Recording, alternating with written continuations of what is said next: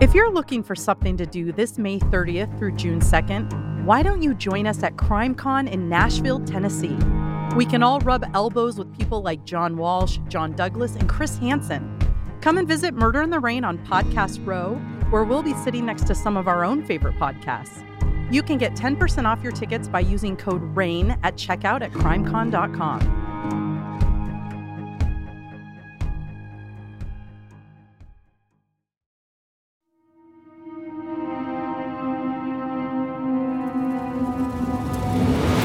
This is Murder in the Rain, where each week Emily Rowney, Alicia Holland, and Josh McCullough tell true crime stories of the Pacific Northwest. Murder in the Rain contains graphic content. Listener discretion is advised.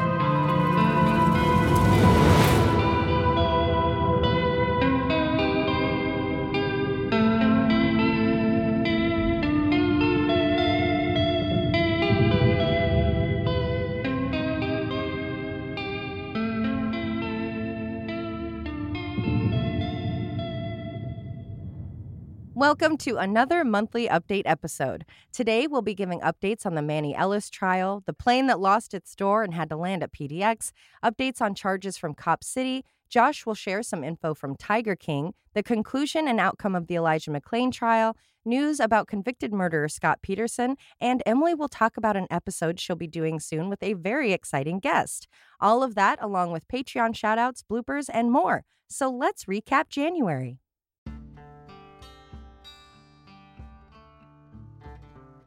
We'd like to start today with some very special thank yous to our newest Patreon members. Annie P. from Veneta, Oregon. Priya R. from Dublin, Ireland. Phyllis M. from Everett, Washington. And Abby W. from Kaiser, Oregon. Thank you. We appreciate you so much. Thank you for paying for things like new underwear for the group. Boy, do we need them. Just kidding. Bail. You help us keep the lights on in the studio. That's right. And if you would like to hear your name on an episode, you can go to patreon.com and sign up. And just for $5 a month, you could be the next name we read and slightly mess up. Only a little bit. We only try re-recording a few times. We'll be starting today with an update, or conclusion rather, to the trials surrounding the death of Manny Ellis. Quick recap, Manuel Manny Ellis was a 33-year-old black man who was, per witness testimony and video, killed by police. Timothy Ranke, Christopher Burbank, and Matthew Collins were the officers at the scene, therefore they were the ones charged with his death. Collins and Burbank were charged with second-degree murder and manslaughter, and Ranke was charged with just manslaughter. It was March 3rd, 2020, when Manny was walking home from his neighborhood 7-Eleven with donuts when he fatefully walked past the police car containing Burbank and Collins. They decided to question him after he passed, accusing him of attempting to open a car door at that same intersection. A verbal confrontation ensued, quickly followed by a physical one. The officers accused Manny of hysteria, having superhuman strength, and proceeded to tase and attack him. Well, that was what the officers were saying. The cameras and human witnesses all claimed the same thing. Manny walked by the car. The officer in the passenger side opened the door to clip Manny. Manny put his hands up, and within seconds, the officers were on top of him, soon putting their arms around his neck and a knee on his back. The state argued that, based on witness testimony and videos from phones and Ring cameras, it was the excessive force the officer used that killed Manny, a very similar situation to how George Floyd was killed. The defense argued that Manny's heart condition and the methamphetamine found in his system, as he was a man struggling with recovery, was what killed him, not when the officers put pressure on his body and a spit hood over his face while he cried out that he couldn't breathe. On top of that, it was said after the trial that the biggest issue in getting a fair trial was that the defense didn't so much cast doubt or present a different perspective, but they put Manny on trial. They talked about his issues and history of addiction. They spoke about 2 previous arrests in 2015 and 2019. It wasn't so much, did the cops do the right thing, or did they overreact and use excessive force, so much as, come on, don't you think this black druggy guy probably did something to deserve to be killed by the police? The trial of the officers went on for over 2 months. There were multiple issues with jurors. In late December, 2 jurors were replaced in as many days. The jury had just begun deliberations when one juror had a family emergency. There were concerns the trial would have to start over, but the replacement juror was used. The following day, a different jury member tested positive for COVID and had to be replaced by the second alternate. When it came to the question of if Manny deserved what happened to him, the jury answered with yes, acquitting all three officers of all charges. The courtroom gasped. Protesters, led by Monet Carter Mixon, Manny's sister, filled the streets. Many carried signs, held a vigil, gathered around the mural of Manny, and chanted Manny's last words, "Can't breathe, sir." Those words had been met with a "shut the fuck up" by one of the officers. Governor Inslee of Washington released a statement after the verdict saying, regardless of how people feel about today's verdict, everyone should remember that this case began when the Ellis family experienced a profound loss that was not properly investigated. The Washington Coalition for Police Accountability said, the not guilty verdict is further proof that the system is broken, failing the very people it should be serving. After the verdict, the city of Tacoma was still working on their internal investigation. On January 16th, the results were in. The officers did nothing wrong, but they would not be remaining on the force. I don't know about you, but that math isn't mathing. After 3.5 years of paid leave, a decision was made. The three officers agreed to resign from the Tacoma Police Force. They will each receive a golden parachute of $500,000. So not just 3 years of pay for no work, but $500,000 for quitting the job that they were bad at. Kind of a dream. I mean, I hope for that at my work, but if only I could be completely incompetent and be given $500,000. It happens when you don't want to get sued. Well, speaking of wasted money, Manny's family rightfully took the officers to court for a federal wrongful death lawsuit, and they were awarded $4 million. So not only did they lose a family member, and Tacoma lost a community member, and children lost their uncle, and the church lost a musician, but the city of Tacoma and the state of Washington lost $5.5 million, which is not counting the paid leave and the cost of the trials. So I would guess, I don't know, maybe closer to $7 million. Jeez. Now, I don't know about y'all, but I really would have loved to have $7 million go into treatment or housing or literally anything else. Not saying don't pay the family. I mean that the death never should have happened, nor all of these costs. As for the officers, Collins has moved out of Washington. Burbank's lawyers say they don't believe that he'll return to being a cop, thank goodness, and Ranke's future remains unknown. Well, there are a few non-criminal things in the news that caused a stir online and a little closer to home for us. On Friday, January 5th, 2024, a flight from Portland International Airport headed to Ontario International Airport in Southern California faced a near disaster. Just after takeoff, one of the doors blew out from the side of the plane, which was a Boeing 737 MAX. For those of us who aren't plane experts, here's some plane context for you. The Boeing 737 MAX is the fourth generation of Boeing 737, and this type of plane typically offers 138 to 204 seats. So it's, not huge, but it's still a lot of people. In 2019, these planes were grounded worldwide due to a terrible malfunction. On October 29th, 2018, a domestic flight from Jakarta to Pangkal Pinang, Indonesia, crashed and experienced a malfunctioning MCAS flight control system. All 189 people aboard died. Then it came out that the plane had been there 2 months, and just the day before the crash, another flight had experienced the same issue, but without a total failure. So they knew it was an issue, yet they still flew the plane. So that's why I beg to differ that this is not true crime related. I feel like some crimes have gone on here. I would agree with you there. So Boeing then, of course, addressed the problem. And what did they do? Well, they issued an operational manual guidance to address a faulty cockpit reading. So does that mean what to do if this happens? I think a calibration, maybe. This is how you calibrate it so it doesn't I don't know. I couldn't get my hands on the details. Hey, we know this might happen. Here, this will help you. Right.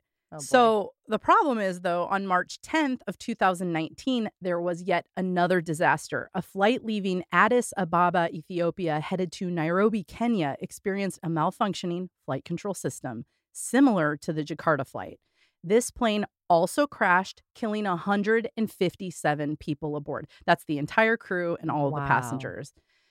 So let's go back to our situation on January 5th. The very same kind of plane was experiencing a major malfunction during takeoff. Roughly 6 minutes after Alaska Airlines Flight 1282 left the ground in Portland, Oregon, a rear mid-cabin exit door blew. Later, this was determined to be due to a faulty door plug. Now, after this happened, the plane experienced uncontrolled decompression and oxygen masks deployed. Everyone had to put them on. By some miracle, the 2 seats directly next to that door were empty. So that no one was sucked out the door. I don't know about miracle. I know. I have maybe my own thoughts pre-planning. on that. Maybe it was, hey guys, we're having kind of like, here's your manual in case that happens. Hey, we suggest maybe not selling those seats. I'm going to have to agree with you there. That poor boy's shirt was sucked right off his body. I was going to say that. So the plane immediately turned around and landed back in Portland, and none of the 177 people aboard experienced any serious issues. There were some lost items. A cell phone was sucked through the door, and it was later found in a field, and it was fine. No injury to it. A child's shirt, as you said, was completely pulled off of them when the door broke off. Luckily, his mother had held on to him, so he didn't go flying. Now, there has been an incident investigation where it was found that the loose door plug bolts were found on other parts of the aircraft. Subsequently, all Boeing 737 MAX aircrafts were grounded by Alaska Airlines. And I know right now they're offering people who purchased flights on that type of plane can change their flight right now. I just got an email about it. That's nice. Now, within 24 hours of the very near tragedy, Alaska Airlines gave a full refund to each passenger, and they also provided $1,500 cash to each person to cover any of their immediate needs, whatever those might be. I don't know. How do you feel about $1,500 for a near-death experience? Okay, I guess I won't sue you. You did give me $1,500. I mean, that's nice and all, but a lot of these people are going to need therapy. They're never going to want to get on a plane again. Yeah. Now, some employee there had to crunch some numbers and determine that was the value of a human life. That's their entire job is risk assessment. Yeah, they probably have a little folder and go like, okay, door flies off, door flies off. It was 6 minutes when the issue happened, and that correlates to this amount. Yeah, exactly. I mean, it's bullshit. Yeah. So a lot of people have found it to be unacceptable. And when I wrote this, 20 passengers have filed suit, both to the manufacturer of the and the airline. And so we're likely going to see more passengers sue in coming weeks. There's a Seattle law firm who's proposing a class action suit against Boeing. And to me, it sounds like it could be pretty successful with the track record this plane has. Now, those of you who have been following this crash may have read any number of the human interest stories that have come from it. I recently learned that someone I know was on that flight. A good friend of mine and former coworker received a text from her boyfriend on January 5th, and he was on that plane. And he was incredibly concerned that it was going to be his last day of living. He sent her message after message detailing how frightening the situation was and the lack of communication to passengers. The crew was not talking to them. They had no idea what was going on. He told her he loved her several times and asked her to tell his parents that he loved them if anything happened. A video of their text exchange has gone viral on Instagram, and I'll be sure to put that in our blog so you can read that.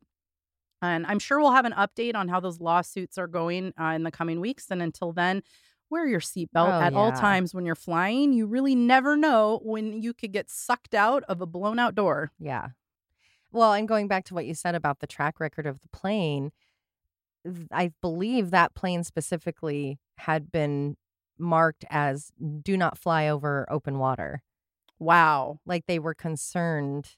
Are you kidding me? With its ability to remain Why in the fucking air. Continue using a plane? And then I think it was Colbert or somebody was like, oh, so because we'd rather have it just crash into a city? Like, wow. Wait, isn't that double dangerous? If you because you could kill other people and infrastructure. And you would think they wouldn't say that because there's only so many lives lost on the plane versus. Exactly. Wow. So that's part of my theory of what are the odds that a window seat and the middle seat next to it, most planes I've been on, you're so lucky if it's not sold out. I'm going to have to agree with you on that. I can't help but think that maybe they knew more than they're saying. And as of yesterday, I think I saw something where they haven't confirmed it, but it's looking more and more like basically they forgot to put the bolts back on that door is what happened.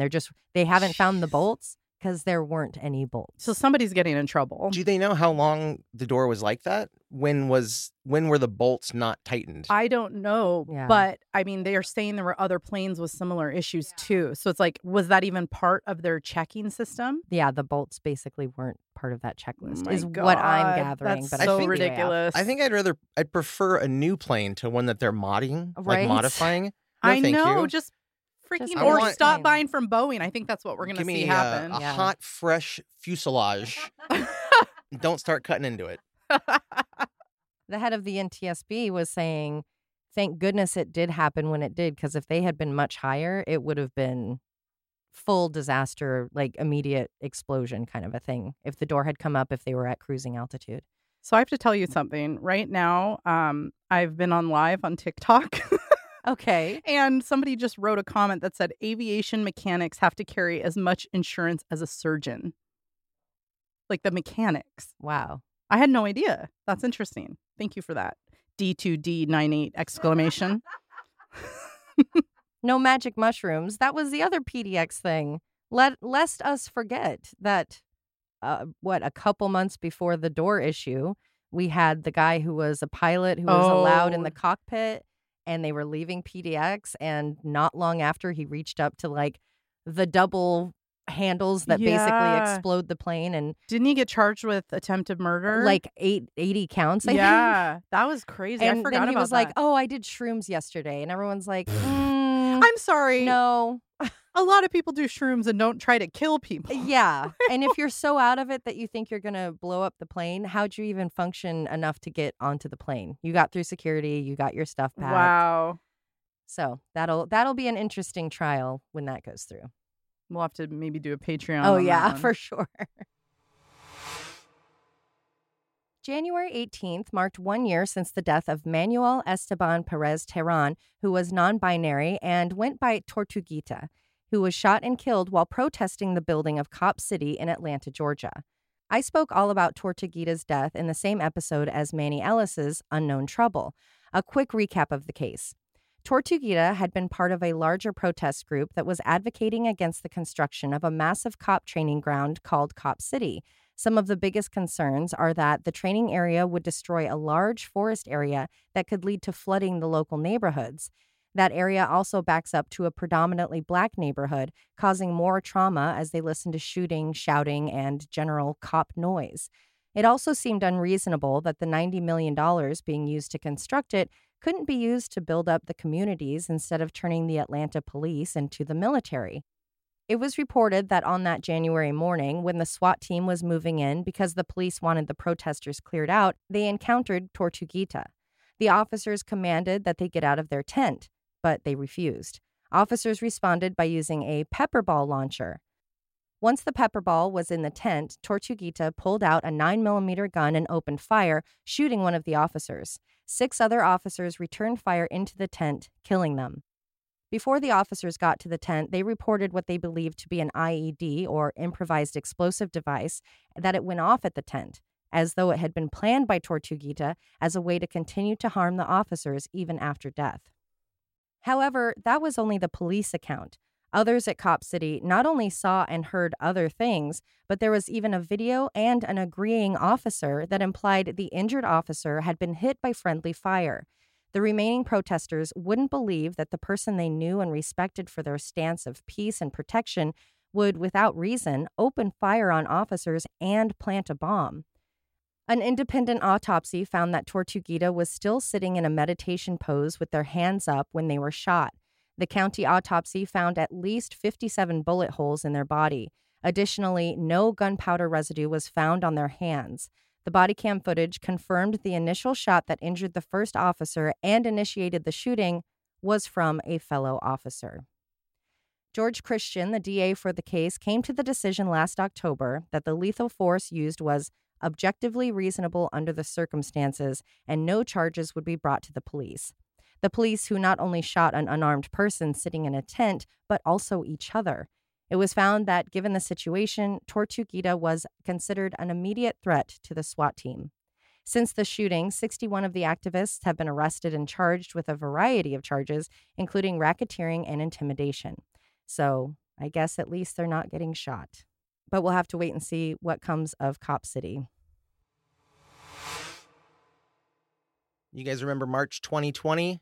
Barely. Yeah, vaguely. The pandemic was raging. We were isolated. We were afraid. We were washing our groceries. You don't Truly. do that still? Should I? I mean, a lot of people recommend putting your fruit in like the sink with a little bit of vinegar to get the wax Oh. off of it and everything. We don't buy fruit. You mean fruit roll? Oh, that's right. You guys have scurvy. Fruit snacks. My point is that we wanted to unplug from all the stress of possibly dying by going outside, and we all logged into Netflix and we watched a new documentary series called Tiger King. Oh, yeah. We all did. Mm-hmm. That's all we talked about. There was nothing else to talk about except I'm scared. You may recall the Netflix limited series that focused on tigers, Joe Exotic, Carol Baskin, and all sorts of madness, conspiracy, and murder. One man who was in the documentary and probably later wished he wasn't was Bhagavan Doc Antle. He was the ponytailed, chin-bearded weirdo. He owned a rival zoo or a rival animal abuse facility in, I think, South Carolina. That sounds familiar. Yeah, Didn't he have like a lot of young girls? he certainly did. So, there was the original Tiger King series that came out that focused mainly on Joe Exotic. And then December, I believe, of the same year, a 3-part little mini series came out focusing on the Doc Antle story. And that's where those allegations came out that let me just kind of look at this article real quick. This is from WBTW.com. That's a South Carolina news station. So this was these accusations stem from when he was living in Virginia in the 1980s, and he was accused of having sexual relationships with multiple minors as an adult. Ugh. Let's see. It also said he conspired to forge the signature of a 15-year-old's father in order to become legally married to her. Ew. Physically abused multiple women and used deceptive financial practices as it relates to a fundraising organization. Wow. So, yeah, the women that came forward said they were 14 or 15 when that happened. Oof. And he, of course, denied it. And I don't know if anything came from it, but I believe him. Yeah. Not the doc. No. I believe the women. Yes. So back to the original series. To no one's surprise, Joe Exotic was later arrested and charged with 17 counts of animal abuse on top of 2 counts of attempted murder for hire. You might recall the intense grudge he held against one Carol Baskin, who claimed her husband was dead, but he was later spotted alive in Costa Rica. Maybe not. Maybe she killed him. But we're not getting into that. That's not what this is about. Anyway, Joe was sentenced to 22 years for those charges. Later, one of those was subtracted. And if he serves his whole sentence, he'll be out in the 2040s, a time which, well... Seems impossible. Well, I'll be gone by then. You might recall the former president's last day in office as Joe Exotic waited excitedly for a pardon, which he never received. That's Oh my right. God, I forgot. that was what a great day that was. And it was such a dual highlight. It was one, watching that person leave, and then 2, watching, I think he had hired a limo or something. Oh my gosh. And they kept cutting to this prison's back parking lot. And they're like, Joe Exotic is waiting for his pardon. Oh my And God. then you're watching the other side going, but he already left the building. He's not getting that pardon. That's embarrassing. I would love to see that limo, footage of that limo driving away. Slowly. Just, All the animal-themed balloons go flying out the open back window. you can see the party lights inside. Oh, poor All right. Joe Exotic, but not really. So Doc Antle with the Flavor Saver, he was another character on the show, and he was located in South Carolina, I think Myrtle Beach. And he claimed that his zoo and his nonprofit, the Rare Species Fund, were all about helping endangered animals. The tigers, lions, and other animals were all acquired legally, he assured us, though no one believed him. Well, to no one's surprise, Doc was busted for violating the Lacey Act. The Lacey Act prohibits the trafficking of illegally taken wildlife, fish, or plants, which includes animals protected by the Endangered Species Act. It was found that for at least 2 years, Doc was managing the buying/selling of a young chimp, 2 lion cubs, 2 tigers, and 2 cheetah cubs. It just so happens that all of those animals are protected by the Endangered Species Act. Some other findings included money laundering. With money it was believed Doc acquired via harboring and transporting undocumented immigrants. He used large sums of cash and faked the paperwork for the sales and covered them up by having the transaction look like it was done through his nonprofit. Wow, illegal animal buying, money laundering, human trafficking. Underage girls. Wow. What a sicko. Crimes against head and facial hair. Crimes against my eyes. Each count carried a possible sentence of 5 years and fines up to $250,000 and 3 years of probation.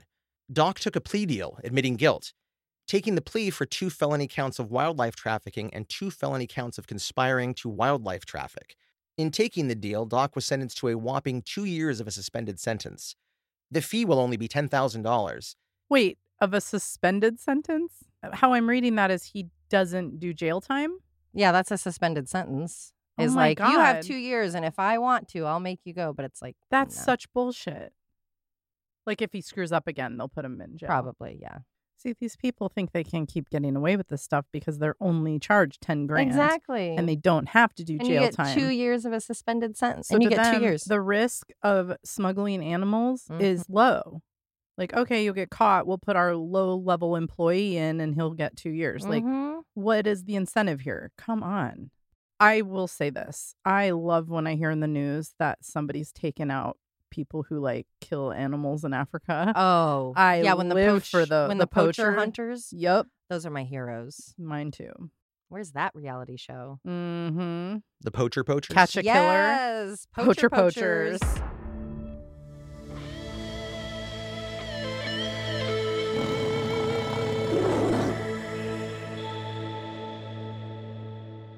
He's also been stripped of the ability to own, sell, trade, work with, or donate any exotic animals in Virginia for only 5 years. Oh my God. So he could do it in any other state? Just got to go up to North Carolina. Who the hell writes these rules? Come on, justice system. He probably won't do it again. I'm sure it was a one-off. He's definitely not addicted to the lifestyle Yeah, and he's the not been- animals and the He's power. not been doing all of that for decades. Assistant Director Edward Grace of the U.S. Fish and Wildlife Service said, "Wildlife crime is often connected with other criminal activity, including money laundering. This investigation revealed a pattern of illicit wildlife transactions orchestrated by the defendant under the guise of donations and false paperwork. The service and our partners will continue to hold accountable those involved in wildlife trafficking and other related crimes to ensure the future of all federally protected species. The service will continue to bring to justice individuals who profit from the illegal trafficking of big cats and endangered species." Then maybe up the sentencing. I know. It's ridiculous. He's literally saying, yeah, people that do wildlife stuff, it's usually other bigger, worser things. Yeah, they're always connected to the bigger things. Mhm. Give me a break. $10,000. These people make that so easily. Oh, yeah. Big That's- cats, big sentences. Thank you. Well, there you go. Bum bum. Thank you, Josh.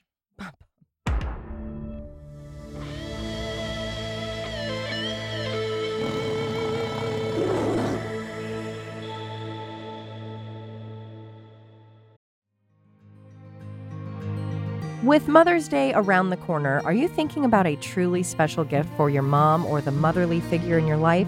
Let me tell you about mylifeinabook.com. It's a unique service that turns your mom's life stories into a beautiful book. Pretty cool, right? Here's how it works. Every week, mylifeinabook.com will send your recipient a question via email. These can be pre-written questions about, for example, your mom's life or any custom questions that you want to ask.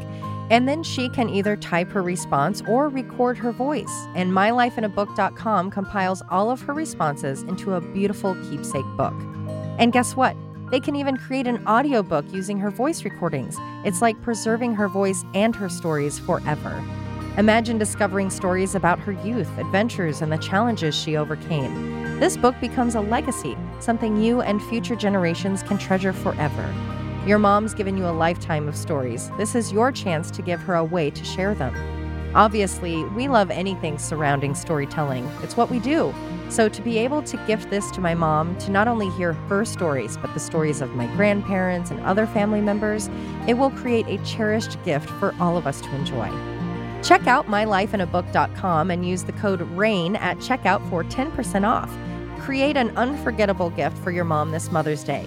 That's mylifeinabook.com and use the code RAIN for 10% off today.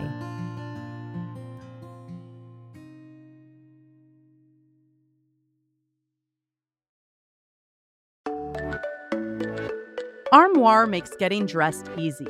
With a clothing rental membership from Armoire, build the perfect wardrobe with brands that are high quality, unique, and recommended just for you. All you have to do is take a 5-minute style quiz and select items from your dynamic, personalized closet. The styles show up to your door in as little as 2 days.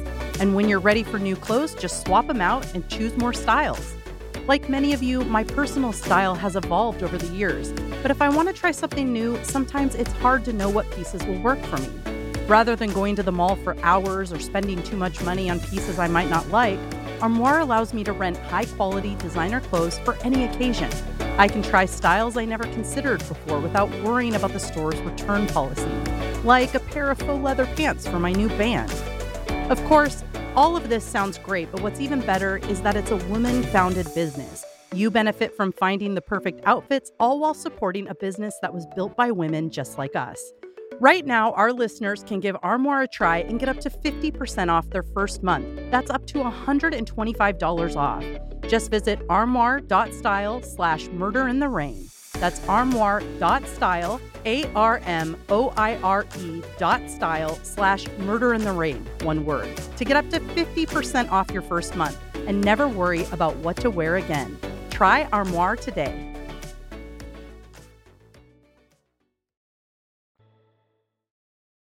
The last of the 3 trials against the paramedics and police who were charged with the death of Elijah McClain recently came to an end.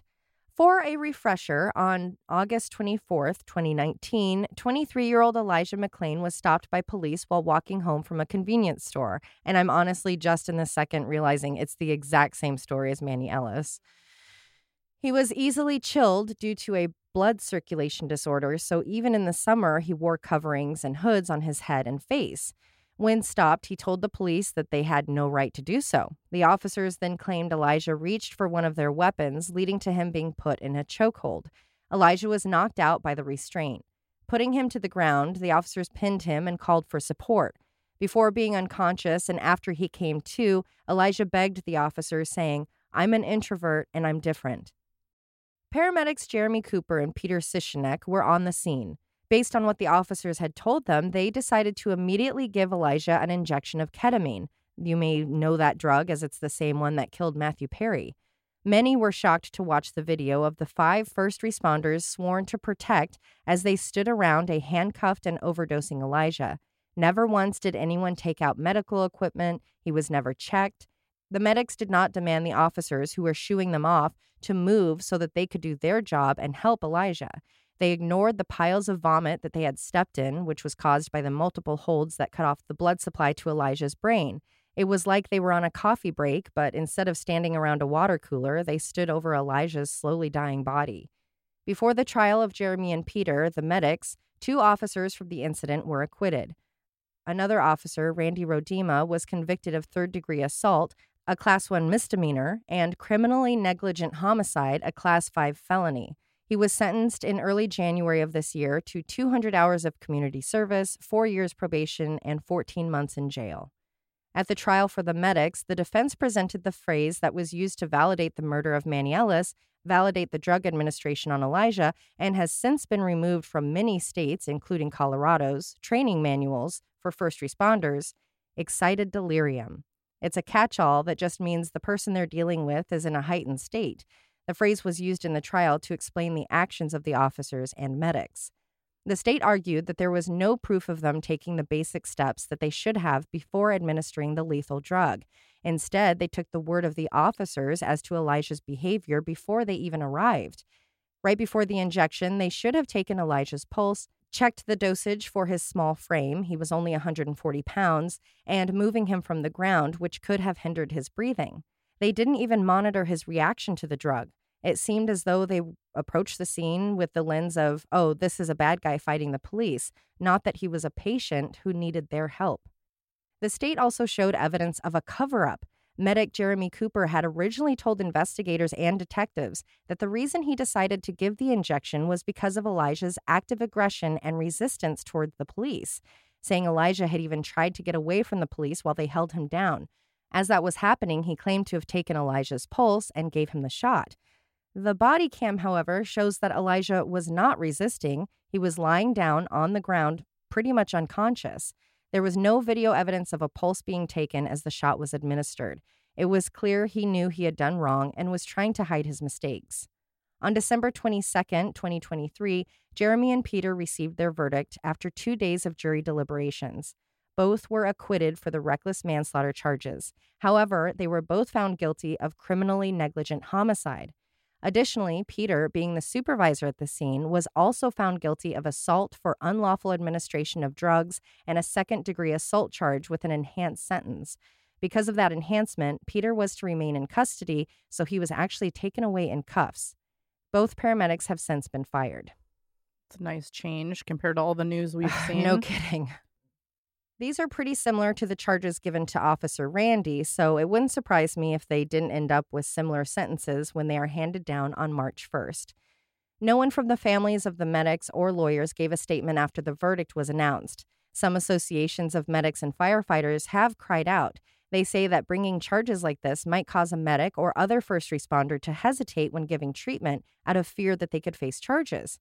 Now, I'm no expert, but I suppose if the person were to show up and not only actually follow protocol, but be seen on tape treating the person instead of hovering over them, they're probably not going to have those issues. Yeah, the only people that are going to have issues are the ones that don't do their job correctly. Exactly. Now, I will say there are countries where just random citizens aren't going to intervene and help anyone because the law could possibly come down on them, but not for like a paramedic. If you're doing your job, you're doing your job. If I were a paramedic, I would hopefully know of this case.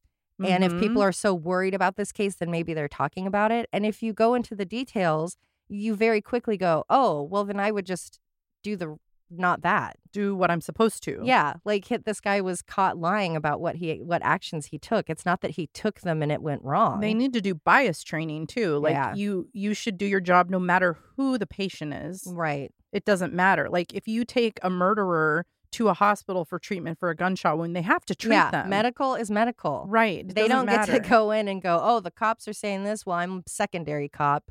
That means I'm going to help with the restraint or... I think that's what happened is they come on the scene and they just are assuming this is a bad kid. Well, yeah, you have your side. I'm on the side of them. I'm a first responder. And that's just not how it should work, but it takes bias training. We're naturally biased by nature. It's just how it works. That's true. Elijah's mother did have a statement to make. As she left the courthouse after the verdict, she lifted a fist in the air and shouted, "We did it! We did it! We did it!" She later wrote, and I'm assuming this was on her Instagram where she's pretty active, "They cannot blame their job training for their indifference to evil or their participation in an evil action. That is completely on them. May all of their souls rot in hell when their time comes." Nice. So, at least for that portion, I'm not sure if she's pursuing or already has pursued a civil suit, but at least all of the main characters from that incident have now gone through the judicial system and she can, you don't have to go to court all the time or deal with the next hearing or all of those things. Now it's like get the sentencing and then if there's a civil trial and maybe find a little bit of peace in that. It's sad, but I'm glad she got to see that happen. I'm excited to get to Emily's update because I don't know anything about goings on of Scott Peterson. You don't? Not an ounce. Oh, girl. Well, yet again, I come bearing an update to a big old case that is recognized worldwide, and that is the murder of Laci Peterson. Laci Peterson was a pregnant woman who went missing from her home in Modesto, California on December 24th, 2002. Once the investigation was initiated, her husband, Scott Peterson, became the primary suspect in the case. Months later, on April 13th, the body of baby Connor Peterson was found on the shore of San Francisco Bay. A day later, portions of Laci's body were located in a similar area. Those of you familiar with the case likely know that the autopsy revealed that Connor was not born, but was expelled from the womb after Laci was dead and began decomposing in the water. I'm not going to go into details on that. It's pretty gruesome, but you can watch the documentary or go on YouTube. We've discussed coffin births before. Oh, yeah, we definitely have. Scott Peterson was eventually arrested and convicted of the first-degree murder of both his wife and his unborn son. The primary argument for prosecution was that Scott wanted to be rid of Laci, so he no longer had to be a husband and a father. Their case was built on circumstantial evidence, so let's summarize it. So, why did he want to be rid of Lacey? Well, Scott had an affair, and it wasn't his first, but he had an affair with a woman named Amber Fry, leading the prosecution to claim that he wanted to get rid of Lacey and his child and be with Amber. Now, Amber played a huge role in the investigation by working with police. During the subsequent trial, it was revealed that Amber had searched the internet for info on Scott and his case, and this was argued to be consistent with her having concern and suspicion that Scott was involved with the disappearance. And there's a lot more to that you can learn, but that's kind of the basics there. He also acted oddly right after she disappeared, noting his lack of emotional response to his pregnant wife going missing. They believe that, paired with his super calm demeanor, was inconsistent with what is expected of a concerned husband. And we've talked about that a lot. You just never know how someone's going to react. And that reminds me of Gone Girl. Mm-hmm. Like, you think you need to act a certain way, or you're being coached to act a certain way. It's hard to, that's circumstantial, right? That's not real evidence. Speaking of, you need to watch American Nightmare on Netflix. It's on my list. Okay. It's definitely on my list. Scott also chose to sell Lacey's car after he found out she was dead. I think after she found out she was missing. Sorry, I don't think her body had been found yet. Okay. He chose to sell the car. Now, prosecution believed this behavior did not align with someone concerned about his wife, but rather someone who's concerned with expenses and getting rid of stuff. Mm-hmm. There were inconsistencies in the statements he made to police during the investigation. This included his alibi and timeline of events. Prosecution argued that Scott's timeline and his alibi never made sense. Lacey was reported missing on December 24th, and Scott told police that he had been fishing alone in San Francisco Bay. However, they had evidence that that wasn't the case. The evidence included witnesses whose claim that the day Lacey disappeared, Scott's boat was visible in his backyard, that he wasn't out on the bay. They also claim that the description Scott gave of the conditions of the fishing trip didn't match the actual weather. So, or the tide. Even That's the not tide good. he described. I mean, that's easily forgivable because it's a traumatic day and you might be misremembering, but the boat, the witness seeing the boat in the yard, And not that's so much fishy. the tide for me, but the weather. If he's saying, oh, yeah, it was a real lovely day and could go fishing, and then they're like, it was cloudy and terrible. That seems a little more likely to be remembered. When he was talking to police during the investigation, he made several statements that were inconsistent with each other, leading police to believe he was lying. There were also claims that Scott purposely misdirected people during the search for Lacey, trying to point them away from where her body was eventually found. Now, there was no direct physical evidence that linked Scott to the crime scene, and there was never a crime scene discovered, I should point out as well. So prosecution believed his actions and his behavior, as well as the circumstances around Lacey's disappearance, just pointed to guilt in general. Scott changed his appearance. I don't know if you guys remember this, but I sure did. Oh, yeah. He grew a beard and he dyed his hair blonde, and it didn't look good like that one guy from The Maze Runner. It looked weird. Chris Gaines. Oh, my God. Chris Gaines? What?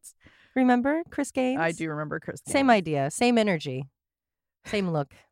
So basically, they were saying he just looks guilty by trying to change up his look. And you know what? My last breakup, I considered dyeing my hair copper. So Yeah. And if you don't have control of things, hair is usually a thing that is changed because it's like the only thing you can control. Yeah, the only thing I can control. Sorry to bring it My up. hair. Now, of course, there was a little escape attempt. On April 18th, 2003, Scott was arrested near the Mexican border, and he had $15,000 cash and his brother's ID and a bunch of camping equipment. So it's kind of hard to argue that that isn't pointing to guilt. Yeah. But if you think about all those things I just said, there's really not a whole lot of evidence. True. So anyway, all of this led up to Scott Peterson being sentenced to death for the murder of his wife and unborn child. He has maintained his innocence the entire time, and many people believe that that's true. In 2017, a 6-part documentary called The Murder of Lacey Peterson was aired on A&E, and it was controversial because it presented information that Scott may not be the person that killed his wife. I remember that. I watched that. Did you watch that? Mm-hmm. In the documentary, it was noted several times that police latched onto Scott as the primary suspect, but neglected to take heed of witness accounts detailing that Lacey was seen walking the dog in the afternoon of her disappearance a detail that could lend doubt to Scott having done it, as he was fishing and suggesting some other person may have come across her that day. Now, yes, there was a witness that said they saw the boat, but people are saying these witnesses may not be accurate. I don't telling trust the truth. eyewitnesses. I know, right? And how much later were they asked about it? Was it several days? Because then you don't remember. Oh, yeah. Was that Tuesday that I saw it? Or Yeah, no. I mean, it's a fact that we misremember things. There have been studies shown. Anyway, here are some of the reasons his guilt has been put into question. The lack of direct evidence. There isn't any physical evidence. That's hard to overlook. There are other theories about what might have happened, which include it being somebody else. So there's the intruder theory. An intruder or a third party was responsible for the abduction and murder of Laci, and this explains the lack of direct evidence linking Scott to the crime scene and leaves room for the possibility that someone else committed the crime. There's a burglary gone wrong theory. This suggests that Laci may have been a victim of a burglary gone wrong. According to this theory, an intruder may have entered the Peterson home with the intention of robbery, and Laci was inadvertently harmed during the commission of the crime. Unexplored leads. There are people who believe certain leads and potential suspects were not thoroughly investigated by law enforcement. They argue that alternate avenues were not adequately explored during the initial stages of the investigation. Laci's past. We're all a fan of those. There have been discussions about Laci's past and the possibility of her having encountered someone who could have been involved in her disappearance. This theory suggests that factors unrelated to Scott's action may have played a role. Does that mean she had a dark past or just someone a former from her lover, past? Okay. a former boyfriend? Not that there was anything specific Correct. that she had issues. Yeah, okay. just that she may have already known this person and they got Gotcha. involved. And I feel like I remember. Did you watch that documentary? I cannot remember if I did or not. I feel like part of it was that several people in that general area, maybe community, had either seen someone that was not right, or They there had weren't been from the area. Yeah, they weren't from that area, and several people saw them, and I think even called it in, like there is something shady going on. Yeah. And there had even been a couple of break-ins, I think. Yeah. So these are what I'm saying, while people are Right. like, you didn't follow those leads. Like, Right. you latched on to Scott and didn't even investigate that properly. So as I mentioned, much of the case was built on circumstantial evidence that isn't very strong, and many people say not strong enough to establish guilt beyond a reasonable doubt. Some of the witnesses have their credibility in question, including people who spoke directly to Scott's behavior and actions. They may not have even known him. People believe that the media coverage shaped perception of Scott's guilt and Yep. influenced his trial. I mean, the husband always does it, right? Oh, I remember that Diane Sawyer interview, and he Mhm. was off-putting. Yep. You cannot judge by someone's reaction. Yeah.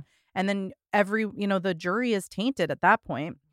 So critics pointed fingers at the investigation, saying there were major flaws as well, not just not following leads, but tunnel vision. I already mentioned there wasn't any direct forensic evidence. That includes DNA collection and analysis of autopsy procedures being fumbled. And not to be crass, was she dismembered?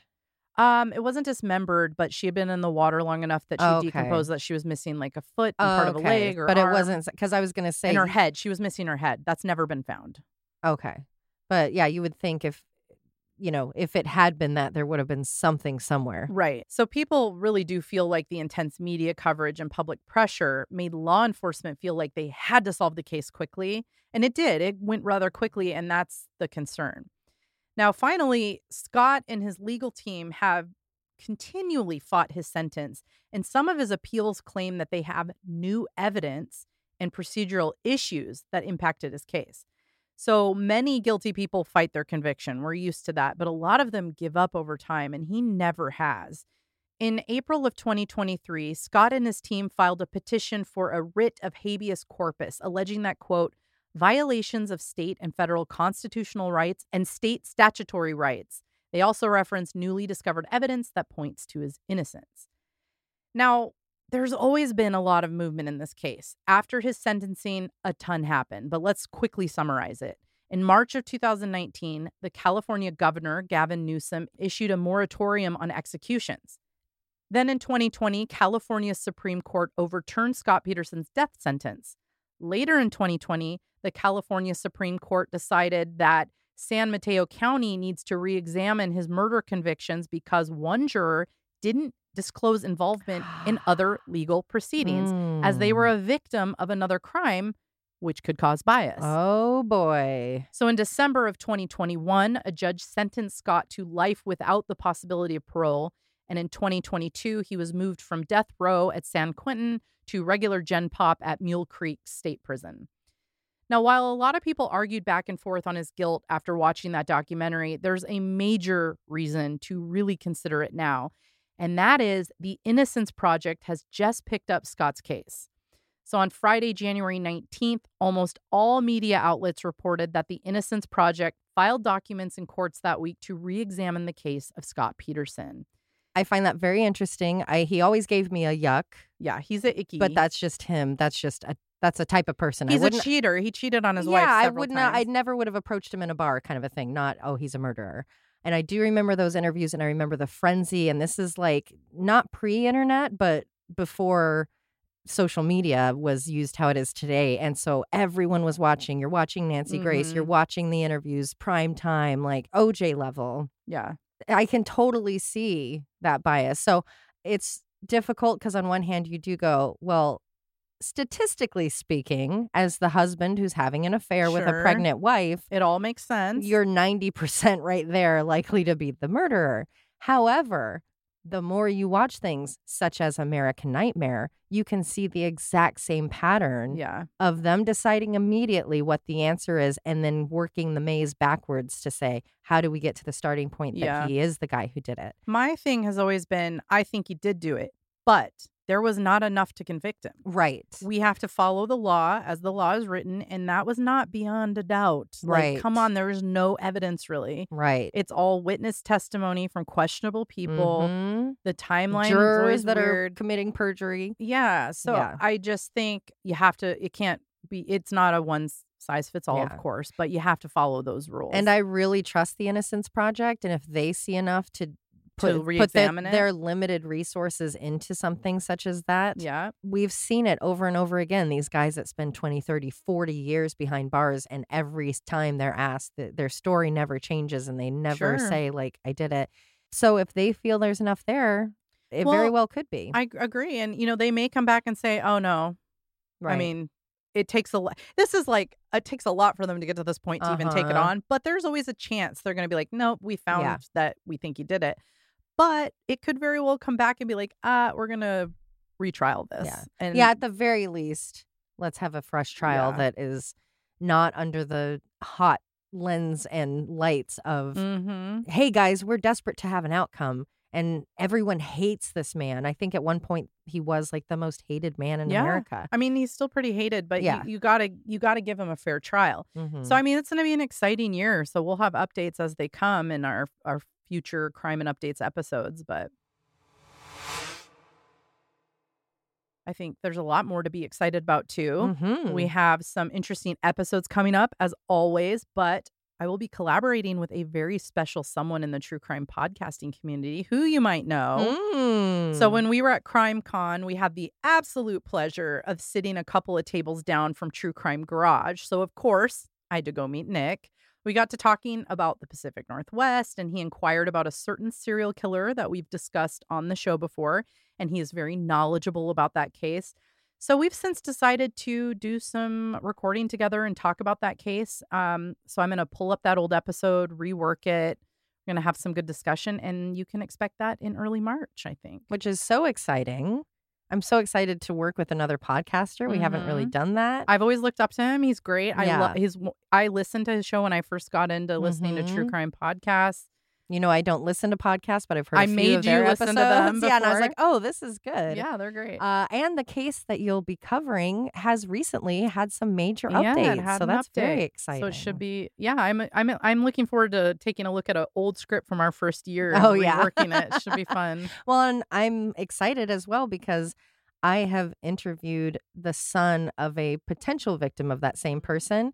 So my episode following yours will be kind of connecting it to say, well, and almost like what we were just saying with Scott Peterson, how it was kind of decided it must have been this one thing and then other avenues were not pursued. So, so those will be all connected and I'm looking forward to that. Me too. And a reminder, Murder in the Rain will be at the True Crime and Paranormal Podcast Festival again this year. And this time we're going to Denver. Heck yeah. We will be there July 12th through 14th. If you want to meet us and all of your other favorite podcasters and vendors and just awesome people in the community, please join us. Let's get weird. And when you get your ticket, don't forget to use the code RAIN15 to get 15% off. It's a great way to connect with podcasts as well as families impacted by cases. And I feel like there's everything there. There's families that are missing people. There's speakers of every caliber, authors. And so, yeah, we had a great time last year, and we think you will as well. And we'll have a link in the show notes. So last year they had Julie Murray who gave a talk. And this year they have someone that everyone might also recognize. Their keynote speaker for that weekend is Sarah Turney. She has the Voices for Justice podcast. Some of you might know her from her own case where her sister went missing, Alyssa Turney, and her father was recently arrested for that. Yeah, that was her whole thing, right? Yeah. Was capturing She wanted to catch her dad because she knew he did it. Wow. So I am so excited to meet her. She's amazing. She does amazing things in the true crime world. She has a lot of families on her show talking about what they've gone through. And I just think it's a great way to kind of highlight the empathy in true crime and how things are changing. And this podcast festival is focused on that. So I'm really excited about it. Yeah.